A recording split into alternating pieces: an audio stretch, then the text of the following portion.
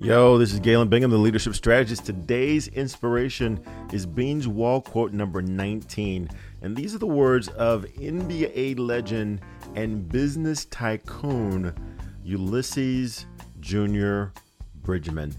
And I had an opportunity to meet Junior Bridgeman at a conference that we were attending. And he and I were working for the same brand at the same time. So I asked him, Mr. Bridgeman, what advice would you give to someone who at some point would love to have the kind of success that you're enjoying now? What would you give to that person or to your younger self?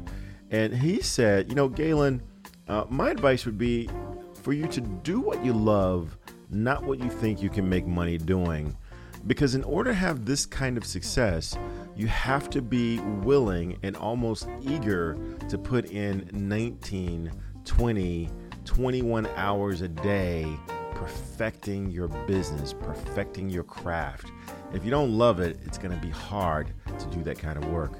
So great advice from someone who has succeeded at the highest levels in two fields, NBA legend and business mogul, Junior Bridgeman. This is Galen Bingham, the leadership strategist.